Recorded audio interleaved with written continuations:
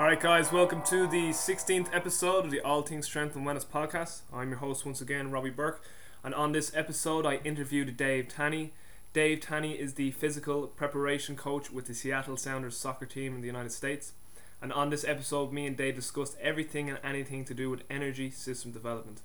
As with all the shows up until now, this was an extremely informative interview, and I hope you guys really enjoy it.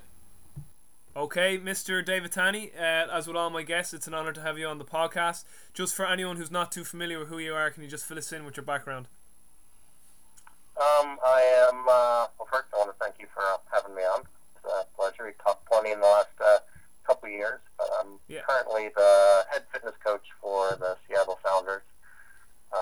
Been here since 2009.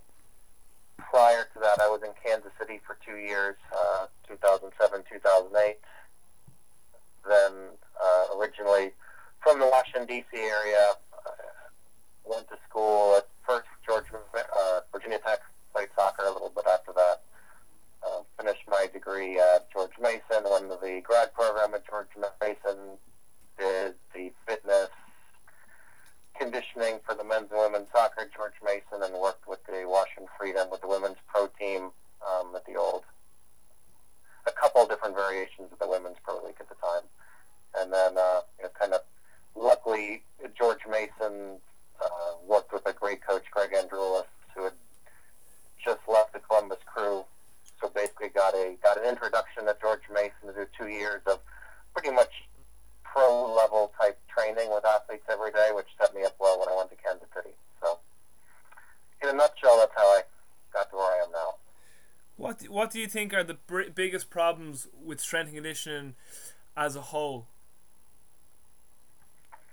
Well, just the the industry. Yeah, it's a what's it like? You can open up a can of worms. It's a loaded question, as I say. But just in your own opinion, what would you say is the biggest issue that you see? I think the biggest issue is the disconnect that seems to happen between the strength conditioning specialists and the team sport head coaches. Mm-hmm. I think a lot of times they're speaking different languages. There's some semantic issues as well as philosophy issues, but they never really seem. The biggest danger, I think, is that the strength conditioning coach and the team sport coach never really get on the same page right off the bat. They don't really know how to use each other effectively. They're really nervous kind of with the work that the other is doing in their own environment, that they're tiring them out, or not really see the transfer of training, either way. And so I think we're seeing more and more people that are able to bridge that gap. But part of it, I think, is set up in the U.S. with the college strength conditioning system, where you have these college strength coaches that are all very, very good coaches, but their job is to train 10, 12, 14 teams, totally beyond out of the team sports environment, and that can become a no-win environment for some of those strength conditioning coaches, because they're trying to give these athletes what they need without the kind of daily communication and relationship with the team sport coach. So that's what I see is going on. That I think it's getting better, and I think different teams and different programs and different colleges are making gains in this area. But I think that's kind of where we're at now. Mm-hmm. So, for anyone who's listened to this and they're familiar with who you are and your background and myself, I suppose they kind of just want us to get into the meat and potatoes and really want us to talk about energy system development. Now, energy system development, as you well know, I think for a lot of coaches, and I came from this background, was something that was always done at the end of a workout. We did our warm up and our power work and our strength work, and then we went into our conditioning work. And then, just give me a second, David. Yeah. I think that. Yeah, you can go ahead there. So just sorry, I'll just finish off that question. So with regards to energy system development, from the background a lot of coaches came from and who listen to this, it would have been just something that was done at the end of training sessions. It was kind of like you did your strength work and then your conditioning. But lately, what's coming from the likes of yourself and Joel James is you can't really seem to separate these two qualities as as if you look at them through more of a biochemical or energy system lens. So if you just maybe want to touch onto that. Yeah, I think that it goes back to the first point of what are the issues, and I think that because strength conditioning coaches have had limited time with athletes, they become very compartmentalized, and therefore they want to put everything into one session, and then they're not really seeing that the energy systems demand of what the team sport coaches are actually putting into the training, and so there's no. For years, I think they really didn't fit together, and now I think that you're seeing that, one, on the energy system side, that you probably need more volume of work than you really get just in a little 10-minute block at the end of a strength session, and two, the type of work that you're doing, whatever your goal is for where you want to take an athlete, it's got to be in conjunction with whatever they're doing on the field with their team sport coach, and this is all depending on if we're talking about team sport athletes, which I'm making the assumption now that that's what we're talking about. Yeah, we'll say team sport athletes. Yeah. Yeah. So for me, I think it was just kind of nice. For years, strength conditioning sessions would have a finisher at the end, which would be this difficult exercise with a metabolic component that we just figured was probably creating some positive adaptations, and I think now that we're kind of understanding things better, I think we've got to separate out what our goals are for each athlete, and then I think we've got to figure out what the volumes are that we need to make those improvements, and then I think we've got to do a good job of taking into account the energy system's demands and whatever's going on in the team sport training that might influence the energy system's development as well. Dave, can you speak about testing then? So if you were working with a team, we'll just say soccer, and we know soccer is alactic aerobic, what sort of testing do you do? And then from the testing, what does that tell you, and how does that influence your program design? Yeah.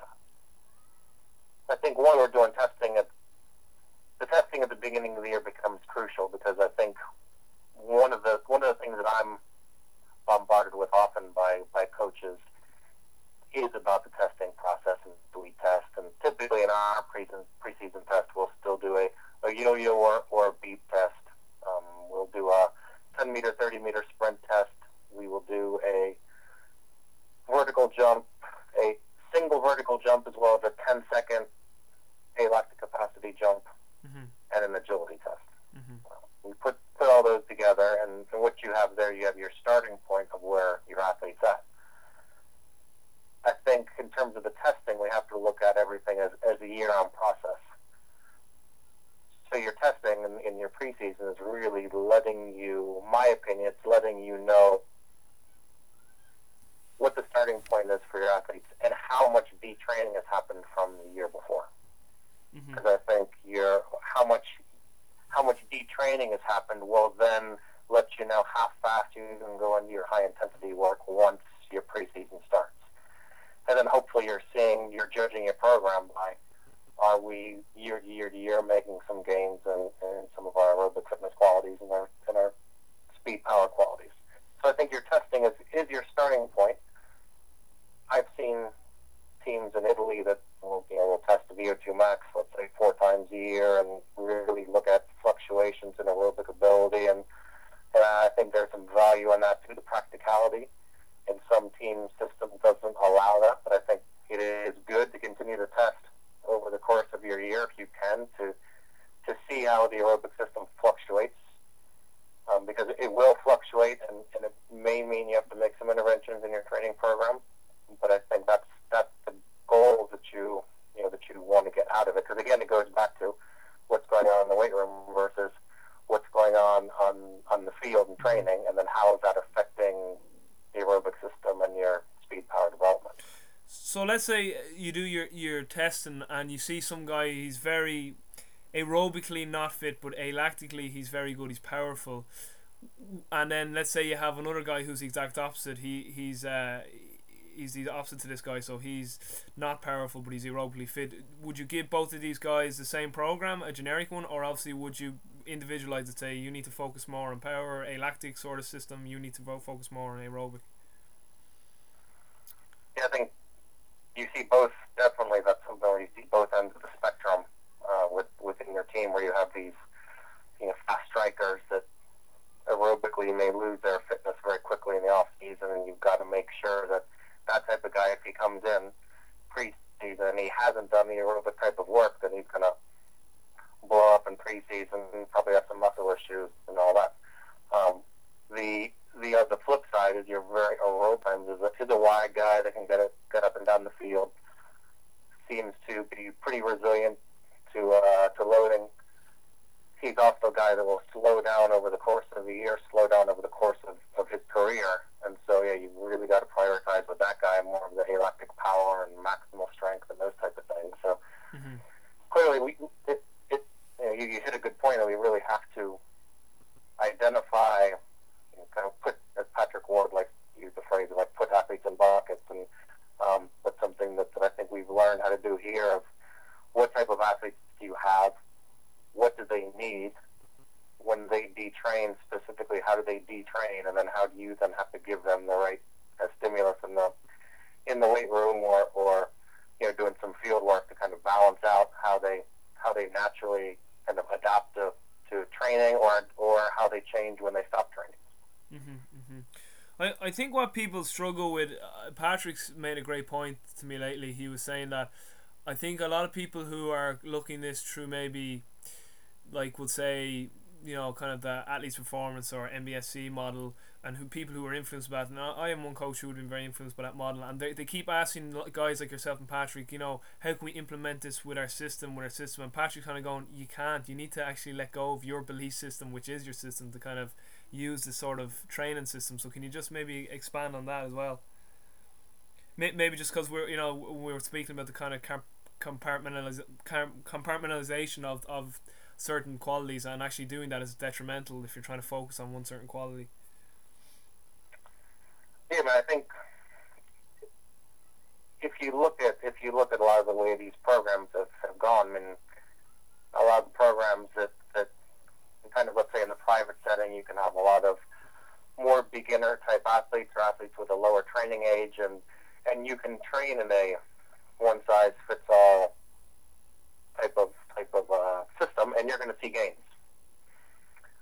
As athletes, my opinion is that as athletes move up and they're at a higher and higher level, and then positionally they become more specialized in what their needs are, and then you get very specific, varied type of athletes for each different position, then I think it becomes clear that you can't have a one-size-fits-all type program, and you've got to then have that understanding that different athletes need different volumes of different type of work. And once you come to that understanding, that you kind of realize, okay, well, maybe I need to shift my model a little bit away from, I'm going to do 6 different parts, 10 minutes each part, it's a nice hour session, to, okay, this athlete, instead of just having a 10-minute block on maximal strength, I really need to focus on maximal strength a lot more with this athlete.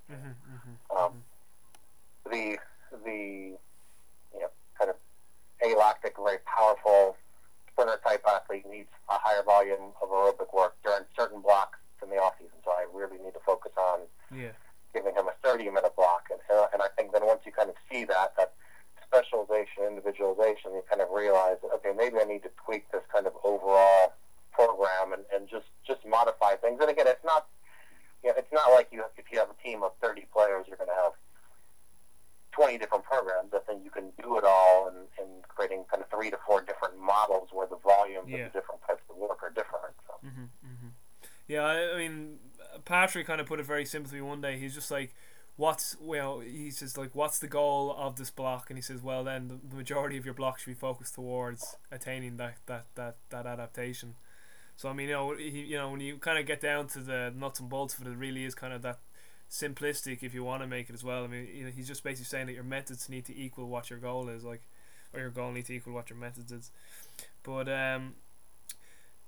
just with regards, Dave, something maybe I struggle as well. I understand the block model, and people are always, again, they're kind of looking for these examples, and I know it is tough to do because it depends on the situation, but a rough kind of model I see I espouse is, do we do sort of aerobic development and then alactic power and then alactic capacity, and then this sort of model. So they'd say maybe block 1 we focus on aerobic sort of capacity, and block 2 alactic power, and block 3 alactic capacity. What are your views on that too? Or like I asked Joel Jameson again, like, so when you test a guy and you test, you do all your tests, and he's just weak in one area. So again, he's weak, maybe just he's very strong aerobically, but he's very weak alactically. Is all your 8 weeks prep then just focused towards alactic? Like, do you do any aerobic work? Is it needed? Like Joel said, it's not, obviously, if his aerobic system is fine. Like, it's just looking at the old classic block models, they kind of still had these kind of, sort of, like if you look at Bompa's kind of more classic models, like, kind of a work capacity block into a hypertrophy block into a kind of a strength block and a power block. What's your opinion on that? Are you just testing, finding what's weak, and then you're just focusing on that? Yeah, I mean, well, again, on just purely the practicality side, we have kind of a special environment. Obviously, my philosophy, similar to Joel's, I mean, with Joel in preparing MMA athletes, I kind of have a similar type environment in that I have, typically postseason, I've got about an 8-week block that I can train guys as an off-season type period, kind of get them where I want them to be before the preseason starts. And what I've found most effective, because you're coming off the season, break up things into 2 4-week blocks. The first 4-week block is pretty much specifically aimed towards what their weakness may be. Mm-hmm. And then the second 4-week block, as they're getting closer to preseason, you clearly have to create kind of a more specific work capacity where they're getting ready.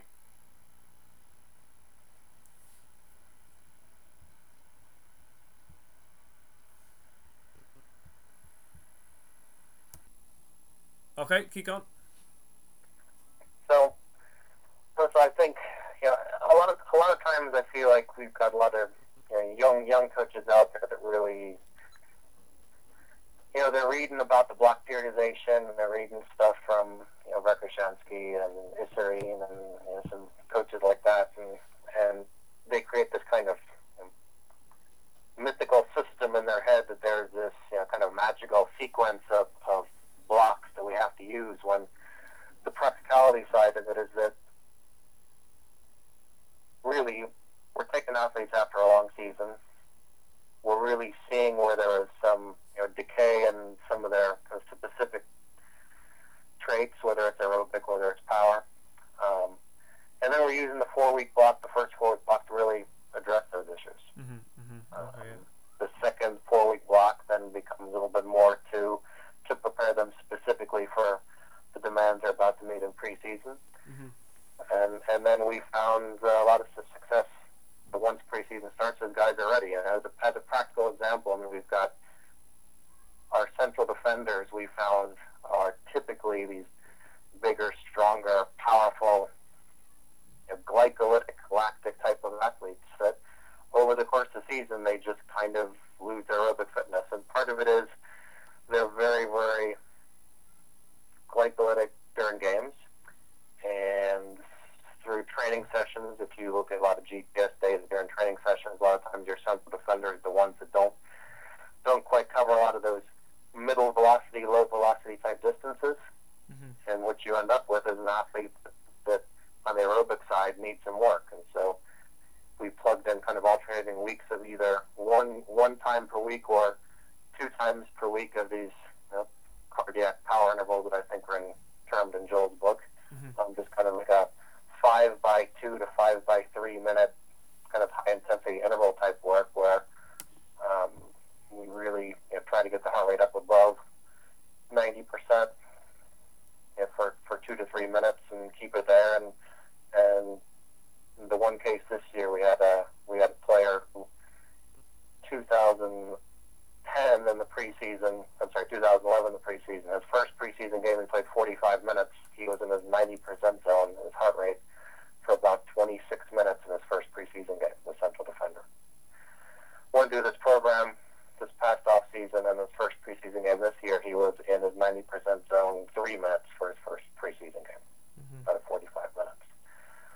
study, you can just see in terms of the heart rate response you're getting and the gain in aerobic fitness that we were very successful with that intervention. So that's the type of thing I think when you're really looking at block periodization and putting in what guys are really doing in the off season. That's really what you're trying to hit. Yeah, that clears up a lot now in my mind. Dave, I don't know, did you see the articles about Dan Baker's maximum aerobic speed? And if you have, what's your opinion on them? I mean, I definitely think there's something there. I mean, I think whether it's Dan Baker maximal aerobic speed, whether it's Martin Bouchette 30-15 IFT stuff, there's definitely something there in terms of this intermittent type of work where there's a pretty strong aerobic contribution, and over time you're going to get increased aerobic response and increased aerobic recovery from this intermittent type work. I think the secret is in getting, I think, the velocities right and kind of that work demands right, and that it's enough to stimulate aerobic system and get the recovery without making it into just really difficult shuttles. So I think that's kind of the beauty of what these things are doing. The maximal aerobic speed or the 30-15 IFT stuff is just to make sure that guys are working in that right zone so they can actually recover in the periods that in the intermittent recovery periods. Dave, when you say to some coaches, especially kind of younger coaches getting into the field, that the aerobic system is very, very is so important with regards to intermittent sports, and they kind of coming from the background they come from, they believe, oh, it's not aerobic, aerobic, they still have the thoughts of long slow distance that makes you slow, and you kind of say to them, well, actually the aerobic system is probably the predominant system in these sports. Like, can you just explain why the aerobic system is so important with regards to field and court sports, things like soccer and in Ireland here, Gaelic games, rugby, and then also the court sports, being tennis, etc., and all that. Can you just explain its contribution, why it's so important? Yeah, well, I mean, I think I've tried the term in the past. I think most of what we're looking for in our team sport athletes are the ability to create power.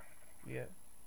Intermittently create power, and then to be able to sustain that intermittent power output over the course of however long the event is. Obviously, the creation of power part is more kind of the alactic, and then ends up being a little bit glycolytic, but a huge component of the ability to kind of maintain this power output is aerobic. How fast can you recover from this intense work, and the size kind of your aerobic engine can really, I think, help athletes recover faster. And when it comes to sprinting, a lot of the kind of creatine phosphate stores that you really want to have recover so you can sprint again. I mean, the aerobic system is huge at helping that creatine phosphate system kind of recover between sprints.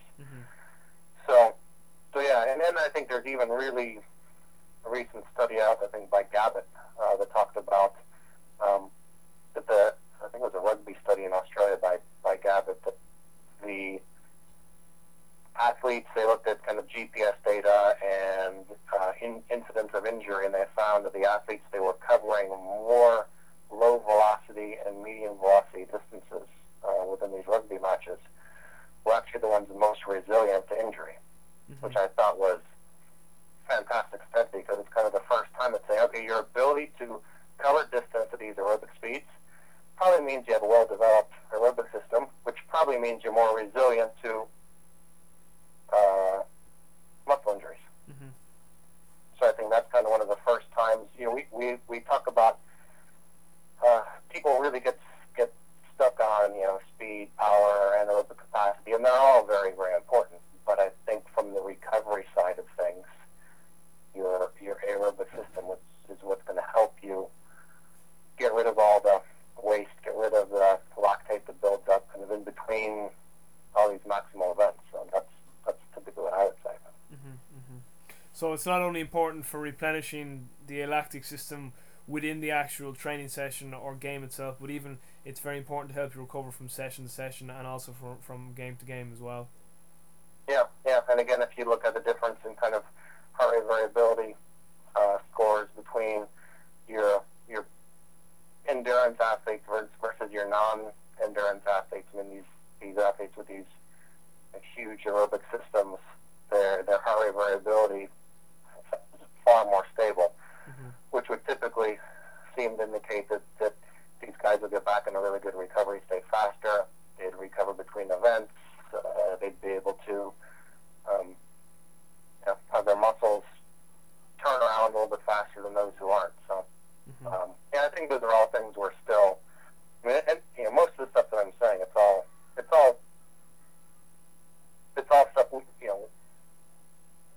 we still don't totally know everything. Of course, I think research is telling us more and more every day. That's why sometimes I'm hesitant where we've got, again, a lot of young coaches who will read certain things, get stuck on certain things, but we're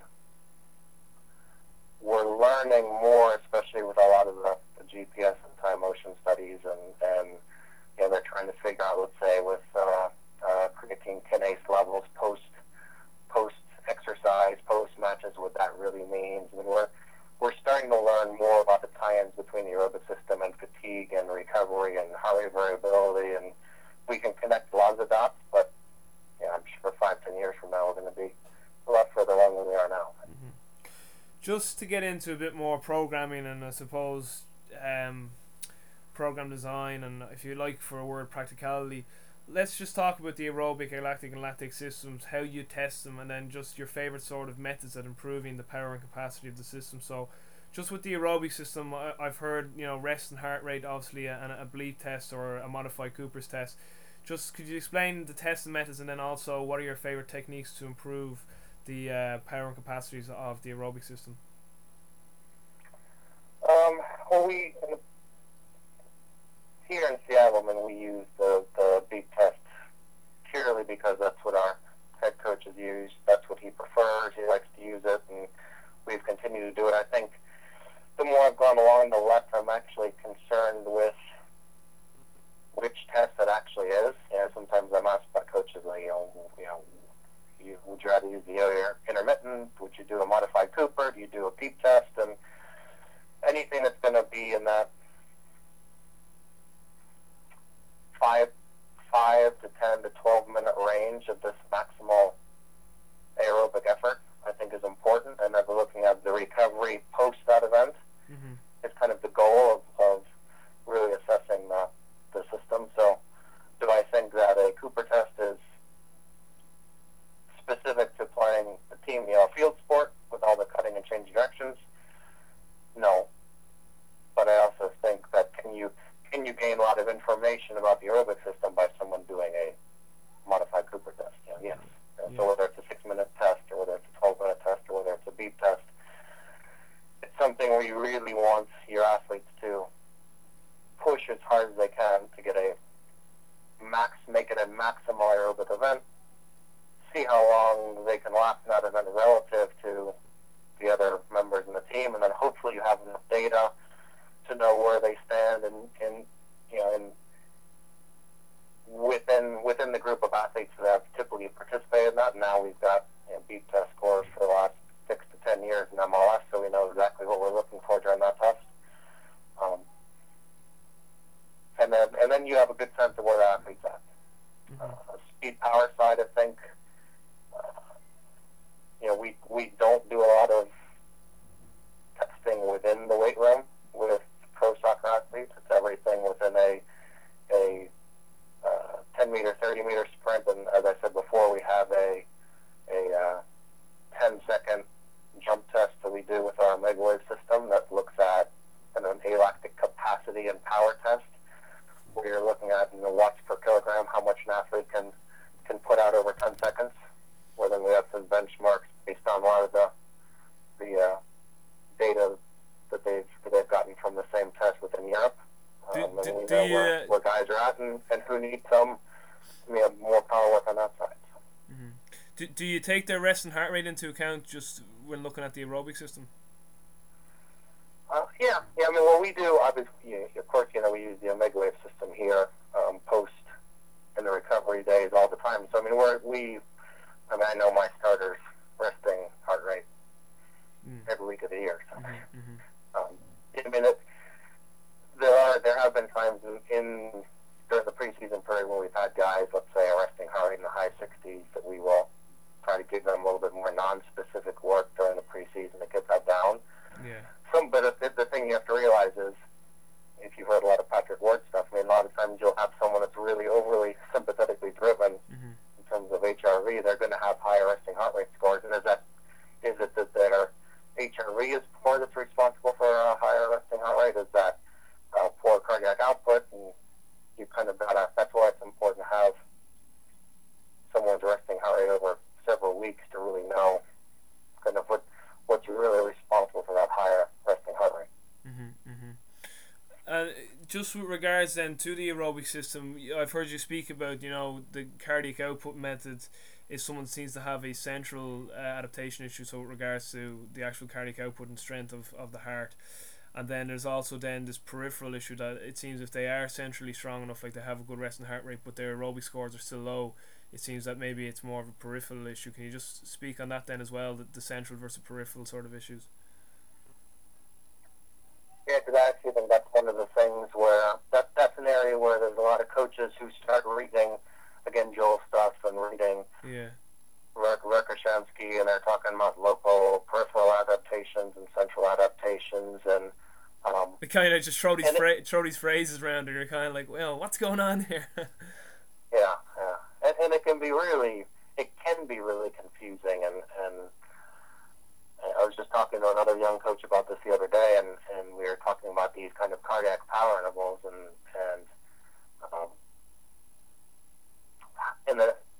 because they're out of the cardiac output zone, that it must be peripheral adaptations was his claim, and we were talking about it, and I was saying, well, listen, what you have to understand, there's some exercises. Let's say you do a 5 by 3 minute interval, and your heart rate gets 93 to 95% at the end of these 3 minutes. Now, that obviously implies that there's blood lactate is very high. There's a lot of glycolysis going on. But we're doing those exercises for this kind of myocardial contractility to really make the heart stronger. Now, there's probably a pretty big lactic glycolytic loading on the peripheral musculature in that standpoint, which we may have to address with a training session later. But we're doing that exercise because we're trying to strengthen the heart. Yeah, I get what you're saying. Now, there may also be some anaerobic adaptations that happen from the peripheral side that we're not necessarily, maybe that may not be the number one target of that exercise, but that's also going to be a target as well. So I think sometimes we forget that everything that we do, at some level, will have a load on the central and on the peripheral systems, and now we have to be kind of clever and smart enough to know that, okay, well, I'm going to do these cardiac power intervals, and then I'm going to, but I know that it's going to be extremely glycolytic, so now tomorrow I've got to take that into account in what I do, because now maybe I've got to do something from the peripheral standpoint that's a little bit more aerobic driven, and that could be something like a tempo run, and it's not, most likely it's going to be a lower intensity type activity, but those are types of decisions I think we have to use, and I guess my point is it's never an either or. It's never a purely central or purely peripheral type of activity. It's not that black and white, like. Yeah. Just with regard again, just the aerobic system before we move on. I know in Joel's book he says you would work on the kind of cardiac output before the cardiac power interval. So would you say the same thing? Do you see the same thing? Would you work on of course, if the athlete needs it, if this is what they've shown that they need, like, do you work on the capacity before the power with regards to the aerobic system? Or the cardiac? Yeah, I think that you should, and I think then it goes back to your individualization, though. I think you're really looking at, within your team, how many athletes do you have that you need that type of work. Yeah, yeah. And if we have, let's say, in a preseason period, 30 players, we may only have 3. Hopefully, we don't have anyone, but normally we may only have 3 to 4 athletes that need that type of work, which is a good thing. And again, with the cardiac output in that kind of 130 to 150 range, once an athlete has a pretty good level of aerobic fitness, pretty much the whole warm-up period, pretty much the first 30 minutes of every training session is a low-intensity type of activity that will fit into that cardiac output zone. Can you actually get a player, though? I think you might have said this already, who is, by just their nature, by their physiology, by their autonomic nervous system, that are sympathetic dominant, and maybe that just the fact they are sympathetic dominant, they always have a kind of higher blood pressure, higher heart rate. Like, so what I'm trying to say is that maybe you as a coach, you might be banging your head against the wall saying, why can't this guy get his resting heart rate down? But the reality is that he's a very sympathetic dominant sort of player. Now, also, we don't want him to get too sympathetic, but I suppose would the Omega Wave show this over, if you keep kind of looking at it in a week's time, and you kind of say, well, maybe he's just naturally a sympathetic type of person, like. Yeah, I think that's one of the reasons why then just some sort of heart rate variability tool can be effective as well, because then you will see, okay, this guy has a high resting heart rate, but he also is very sympathetic dominant, and we have to take that into account. And that may not just be cardiac output work, that could very much be with some recovery modalities, with some soft tissue work to try to get him back where we need him to be. So yeah, because I think initially too, like I've read the work of a man called Francis Pottinger Senior. Now, he also had a son who did more research with nutrition with cats and all this, but his father studied neurophysiology. He was kind of one of the first physicians to study the autonomic nervous system, and he was talking mainly about how different nutrients and stuff can stimulate different branches of the autonomic nervous system. But I think a lot of people kind of think sympathetic is bad, like, you need to be more parasympathetic, but the reality is that you get people who are more parasympathetic and get people who are more sympathetic, and it's just kind of getting them to be more balanced, so they have a more balanced ANS, like. What I think you have to have both. I think I read an article on Teach RV, and that I thought was interesting. And they really pointed out, if you really look at your elite level athletes, the goal of an elite level athlete from an autonomic standpoint is, I'm about to compete. I turn up that sympathetic, turn up that fight or flight, that gives me that extra energy, stimulus, rush, whatever you want to call it, that helps me compete. And then the moment that I'm done, I can switch it off and I get down in a slightly parasympathetic state that helps me recover. But I can go one way or the other. And where you get your issues are your athletes. So one, they go to compete or they go to train and they turn it on, and then training's done, and now they can't turn it back off. Yeah, exactly. Or the ones that go into that kind of overreaching and overtraining syndrome where they turn it on, or they can't turn it on. Let's say they can turn it on, that sympathetic drive. Training ends, and now they swing way far over to the parasympathetic side, because their body really is in an overtraining syndrome, trying to shut some things down. And you want both ends, but what you're really looking at is, okay, post-training, whether that's later in the day or that's next morning, how has your body responded from an autonomic standpoint to the load you put on it yesterday? And is it back in balance? Is it stuck on the sympathetic and has it come down, or is it swung way too far to the other side? Before we move on to the alactic system and just some methods and that, what are your favourite methods to improve the aerobic system when needed? I think it's funny, I think as coaches, our goal is to, well, I've already said in terms of your central type work, your kind of 5 by 3 minute intervals, I think have been very effective. I think at the end of the day, when we're on the field, most work within our team trainings we do every day should be in that aerobic zone. Yeah. And then it's up to me, and one of my jobs with the club is to say, okay, now who's having to rely on glycolysis, who's having to be overly anaerobic within these training sessions, and now we have to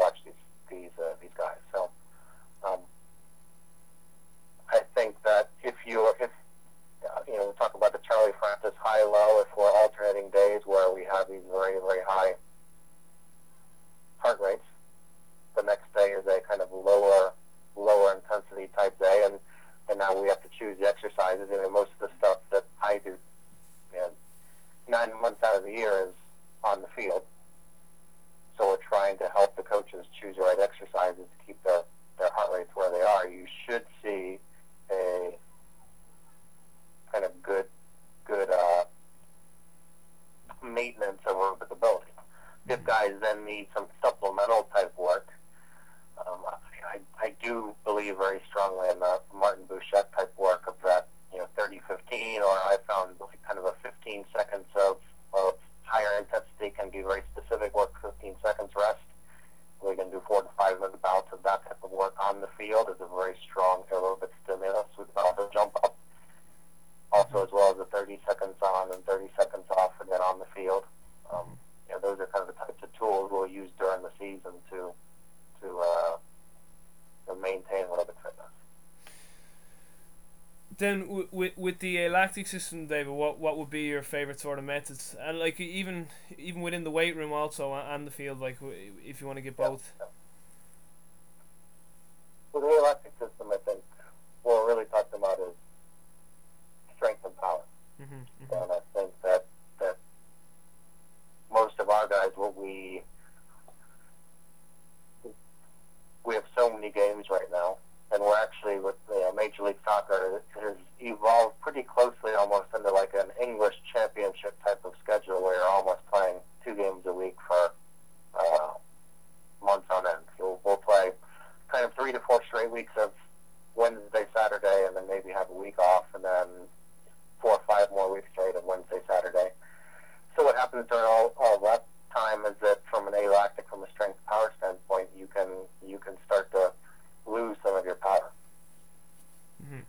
I think it's important that we address that with, but then once, if we have a week where we're back in, it's hard to just go in and do a maximal strength week of work when it really should be their recovery. So we've got to be really careful, I think, with the type of work we're doing. In the off season, I've become more of a fan of kind of a type of work kind of on the minute. So whether it's a heavier single leg squat with some sort of heavier type of a lift, lower body lift, where you're going, let's say 3, 4, 5 reps, and then you're resting the rest of that minute. And we do 5, 6, 7 sets of that type of work. And if you want to call that an alactic capacity type of programming, where we're doing that type of work, and then you have the rest of the minute to recover and teach that body kind of hopefully load that more and more over your 4-week block. And I think in terms of your alactic capacity for a soccer player, some athlete in this kind of repeat sprint type environment, that there's a lot of benefit to that. Yeah.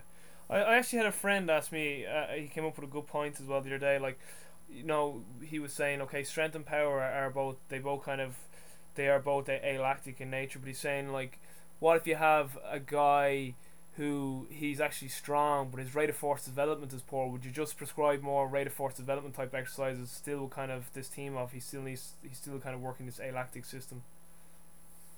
Does that make sense? Does that question make sense? Yeah. Then I mean that's just that type of athlete. I think you'd focus more on some of your plyometric type work. Yeah, because like I'm just saying, from the old, again, going back to kind of the more compartmentalized approach, the old coach say, oh, he's strong but he needs to work on more power, so he needs to work more power stuff, whereas kind of the lens you guys seem to come from is more, again, just the 3 energy systems and how you produce the energy through the sport. And just this person was kind of saying, well, would you still not say, okay, you can train the alactic system for strength and power, but if one guy needs more rate of force development, and I was just saying she probably would just do more rate of force development work then with him, and it's still kind of going through that alactic approach. So yeah, it's you can still put everything within the same type of thing. I mean, we've used Joel's book has the aerobic plyometrics, which I think can be a little bit hard to understand, but we have done kind of like a 15 second on, 15 second off aerobic plyometric type of work as well. But there's also a very strong repeat sprintability stimulus as well. Would you ever use the explosive repeat method, David? I've actually used that. I like that one. Yeah. No, I think those are very good too. So, there's nothing wrong with just saying. When we're talking about the alactic, anaerobic, glycolytic, whatever it is, I mean, at the end of the day,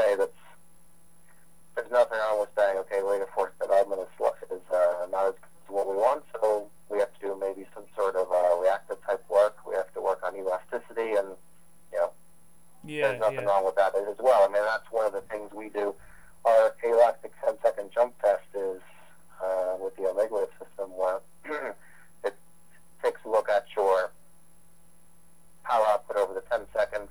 You basically jump as many times as you can within the 10 seconds, but you want the lowest contact time on the ground, and obviously the highest flight time in the air.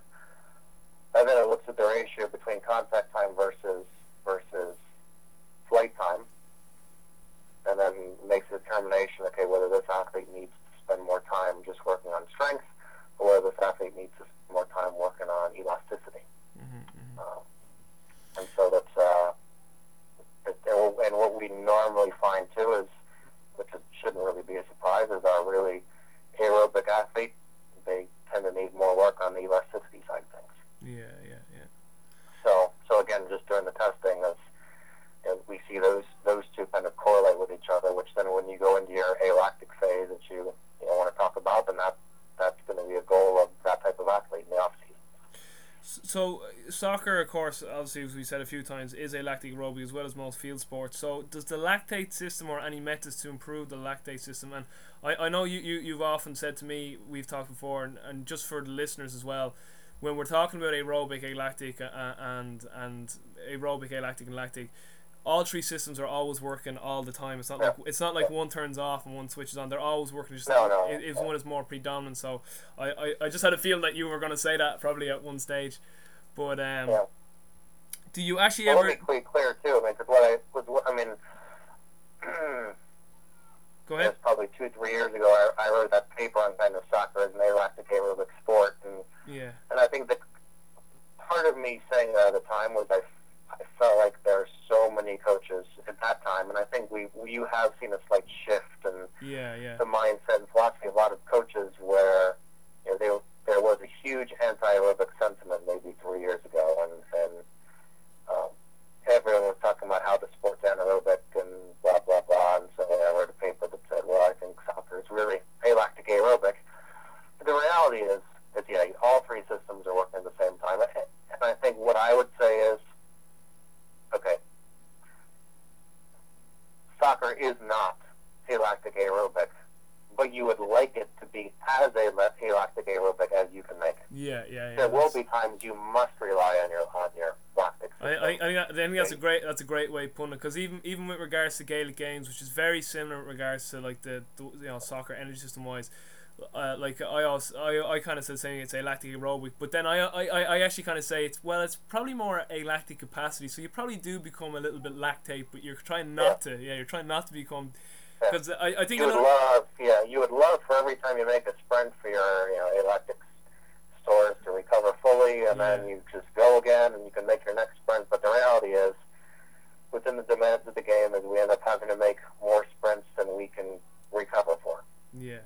We hope that we can recover from all of them sufficiently, but at some point in the game we will be reliant on glycolysis to help get us through, but we also hope that our aerobic system can help us recover very quickly from that, and that we are as not as reliant on it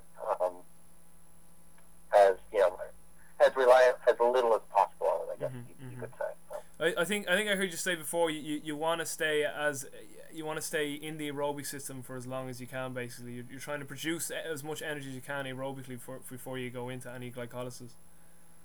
Yeah, but I think it's more after I make a sprint, how recovered am I before I have to make the next sprint? And if I can't be fully recovered and I'm going to go over time, you're going to see this kind of build up in blood lactate. I think you've seen some of the research studies on kind of movement demands within a competitive level soccer match. I think Bankspo and some of those researchers have done a ton of studies on that.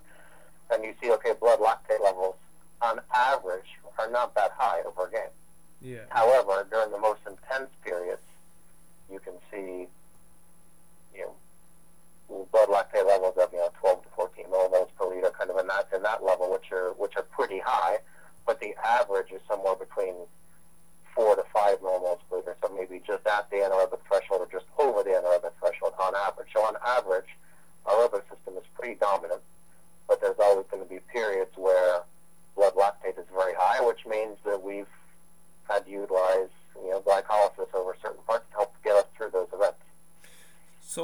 just with regard to just the lactate system and training the lactate system, do you ever use this with your guys at all? I think you said like using some lactate meds maybe from more of a mental toughness standpoint is kind of good, and you're also saying you do get some mitochondrial adaptations as well with regards to like the strength of the myocardium of the heart. Yeah, I mean, I think, let's say it goes back to if we're going to do our 15 on, 15 off, or 30 on, 30 off type of kind of, we call it aerobic type work. But of course, over time, there's going to be. Yeah, can you just before you go on, Dave? Can you just get? Oh, I was going to actually ask you to just expand on that, because again, a lot of coaches would say 30 on, 30 off is purely anaerobic, but again, thanks to guys like you and Joel, you're like, it's not. Like every successive attempt is getting more contribution from the aerobic system. So just expand on that then. Yeah, there's clearly some research out there that says that the more repetitions we do of this 15 seconds of work, maybe with 15 seconds of rest, is that eventually glycolysis kind of inhibits itself, and the aerobic system must take over to provide energy for whatever work we're doing. So blood lactate is only going to get so high with that type of work, and then you see that there's a cycling exercise or cycling research where they did, I think, 3 30-second bouts separated by, I think, 90 seconds of rest in between. And the first one, there was a pretty strong reliance on glycolysis, but by the last one, the aerobic system was the main contributor. So what's really telling us is there a contribution from glycolysis? Yeah, there is. But over a successive times, the contribution from the aerobic system will become stronger and stronger. But you're getting contribution from all three, and there's clearly going to be some. If we look at our anaerobic or lactic adaptations, there's going to be some buffering adaptations going on, which might help us with when we need to use glycolysis in the future. What was your view on the Tabata study, Dave? A lot of people quote that as if like it's the holy grail of interval training and improve the aerobic system, but I think a few people who are coming out saying a lot of people actually haven't read the research, and that it wasn't as hyped up as it really, the results weren't as great as they really were touted to have been. Yeah. Well, I think interesting. One, the people in the Tabata study, if I recall, were more not elite trained athletes. One, so you're going to see pretty big gains. I think you saw some gains in VO2 max in that as well, which again shows that there was an aerobic stimulus there. But I think the big thing was that if you've seen a lot of research with the Tabata type protocols, that after about somewhere between 4 to 8 weeks, and I think it gets shorter the more well trained the athletes are, that the gains in fitness kind of plateau. So if you take an untrained subject and you put them through that type of protocol, you're going to see some gains. But over time, in an over 4 to 8 week period, I think eventually those gains are going to slow down.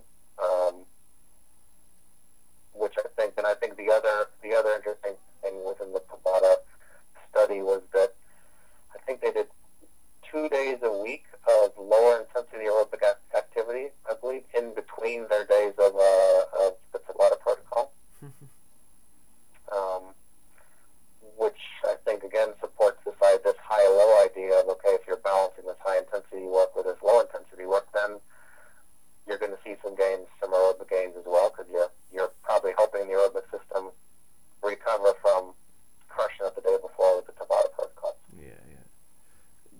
Dave, can you just speak about? I believe a lot of people, again, they say like a lot of lactic work improves the aerobic system, but I think you were saying there's a diminishing return. Is it like, I think I could be wrong, but I thought I read somewhere you said after 4 to 6 weeks of a lot of lactate, kind of intensive lactate work, it actually starts to reduce the mitochondrial density in the cell. Is that correct?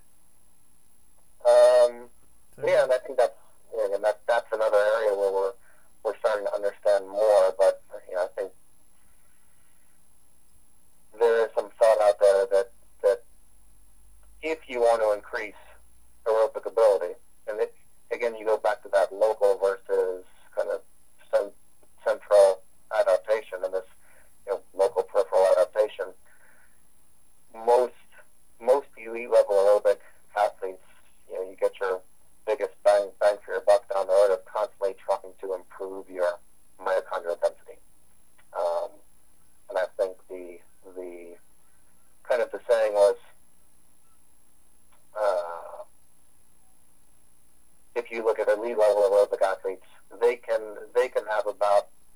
times the VO2 max of a untrained subject.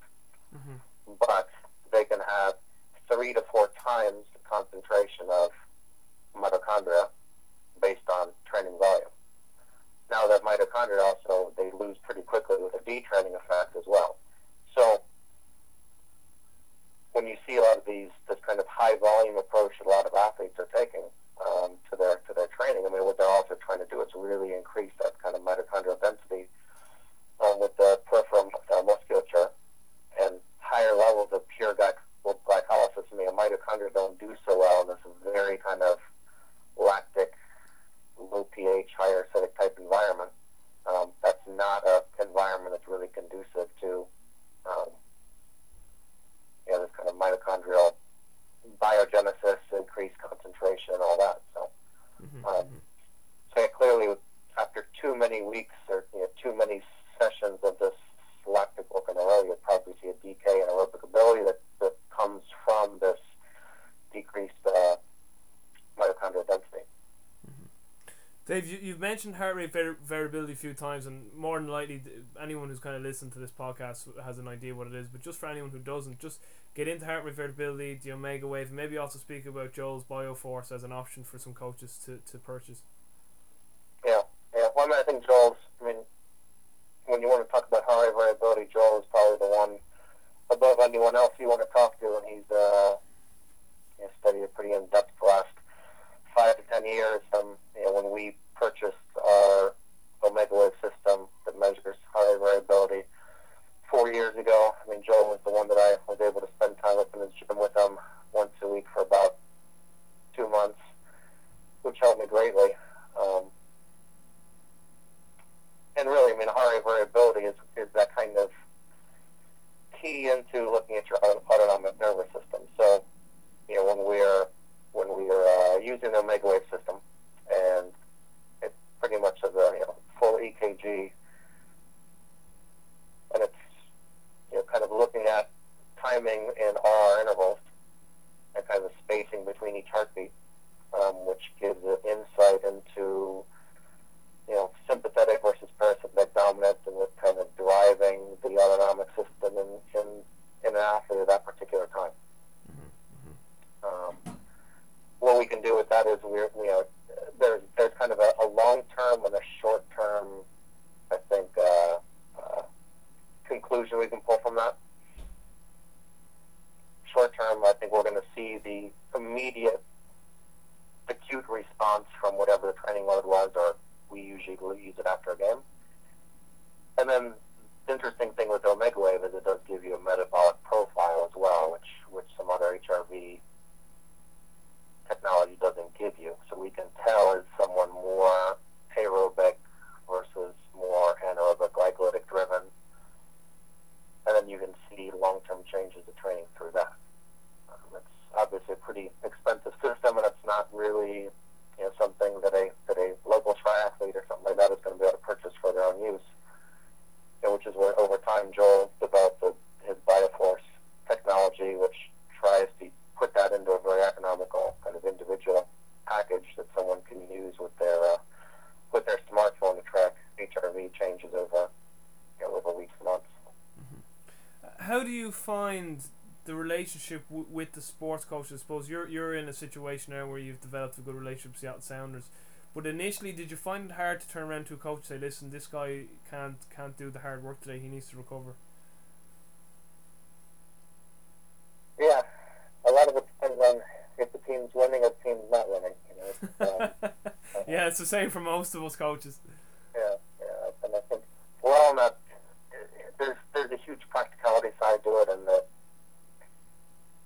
when the team's doing well, the training program seems to be working, that the whole coaching staff is very responsive and listens very well, and we have a good exchange of ideas, and I think you're always in that balance of the psychology versus physiology. Mm-hmm. So there may be times when a player is fatigued, and I totally understand there's times when a player might be fatigued, and a coach might say, okay, well, you know what, I understand they might be fatigued, but this week they've got to understand the importance of where we're at, and we're going to normally would because we need to work on the psychology of the group.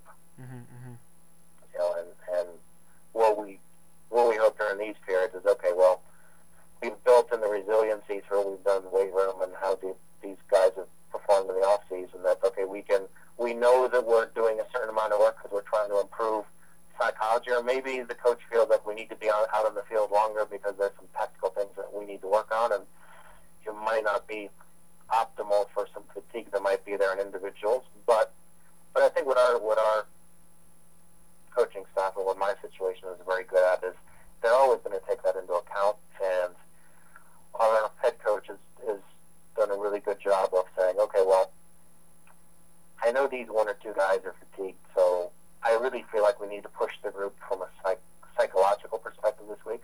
So let's create some activities where we can unload these two guys, but we're going to load the others.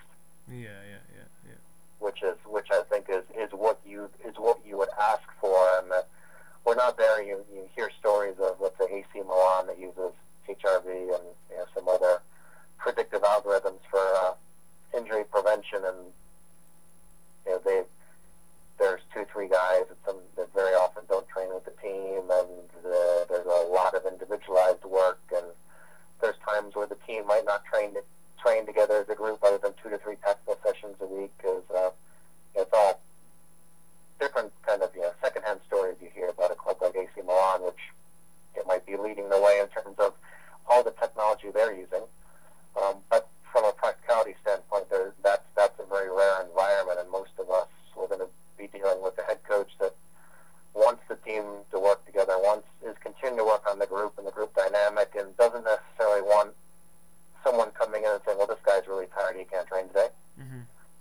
So all you can ask is that the head coach can take into account your report on where certain guys are, and then be able to plan a session where he can hopefully choose activities that can unload the guys you want to unload while still getting done what he wants to get done. So I think that's kind of the trick.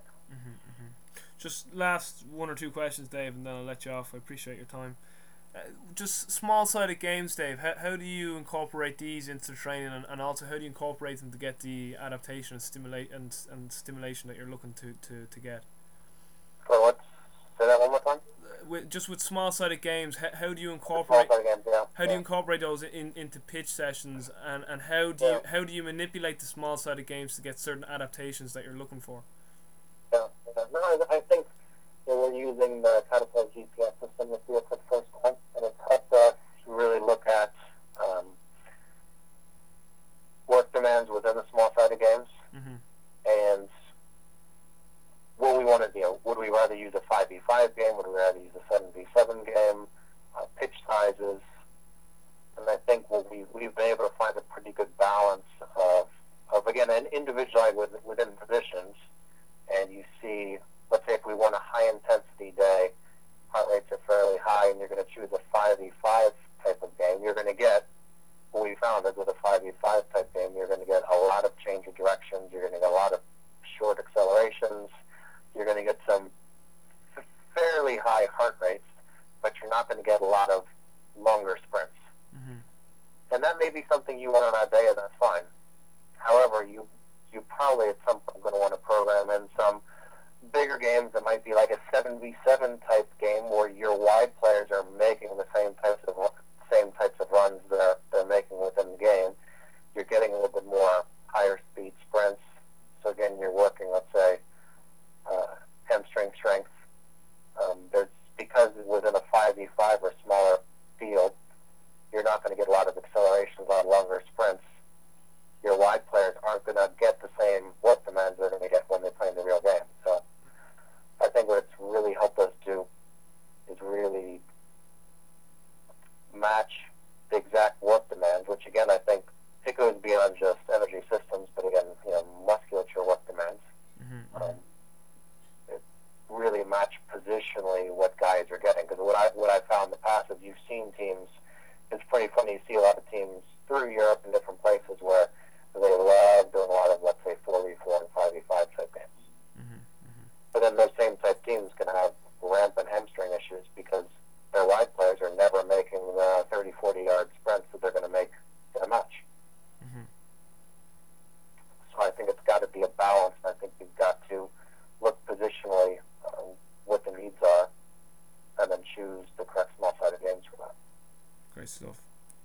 Just finally, Dave, any good resources out there for coaches who want to learn more about, energy system training, and just any resources you'd recommend personally?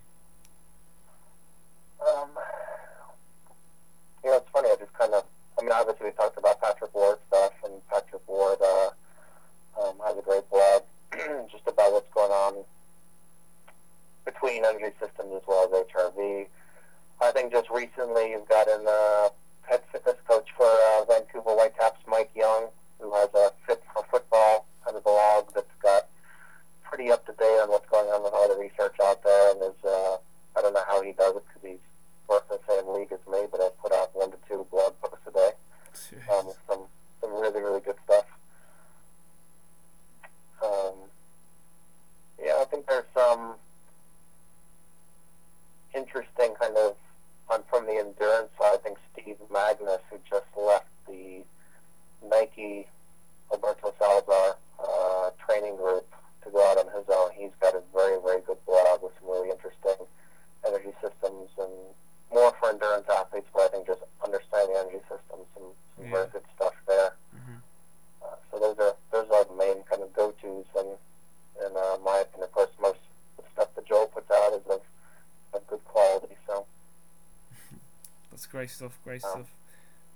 Finally, who's your tip to win the English Premiership this coming season? Well, since we just played Chelsea last week, I'm gonna have to say Chelsea has some pretty good new signings. They could be in the running, and Man City. Unfortunately, I'm a Liverpool supporter. I wish Liverpool the best, and I hope they do very well. And I don't know if they're going to be able to challenge to win, but I think they're going to have a better season than last year. And I'm excited to see what they do with their new manager.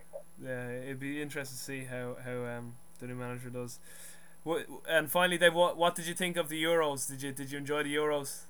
The Spanish team were unbelievable, weren't they? Yeah. I never would have thought that a Spanish team could make possession soccer look almost boring in some games, but they certainly did it. I think there were some really interesting things in the Euros. I think it was a shame in the final with Italy. We faced that kind of in our league where there's a big difference between playing. Let's say you're in that Wednesday, Saturday kind of schedule, and you play Wednesday, Saturday, Wednesday. Yeah. Wednesday, Saturday. Well, basically, especially if you're traveling somewhere, you play Wednesday night. Thursday becomes your a pure recovery day. Friday might be a travel day, but then Friday you're still less than 48 hours from your previous game. And I guess in this instance, I think the final was Thursday, Sunday. But the extra day, as much energy as Italy spent in their semifinal match versus Germany, the extra day that Spain had, Italy really needed that day. I don't think Spain would have needed that day as much, but Italy just kind of looked like they were running on fumes in the final after being unbelievable against Germany in the semi-final. Ireland. I think Ireland. Well, at least our supporters had a great time anyway, so I suppose that compensates for the performances. Yeah. I thought Italy was interesting too. I thought an interesting study in all this is someone like Andreas Pirlo, who I thought was someone a part of the Euros who looked at most of the data from the tournament, and that Andreas Pirlo very rarely made a sprint within the course of any match. Yeah, it's amazing. And yet, the distance he covered at these kind of medium velocities, and his ability to keep the ball and his ability to penetrate the other team, with their passes, to me was an example. On the aerobic side, Pirlo being 36, unbelievable.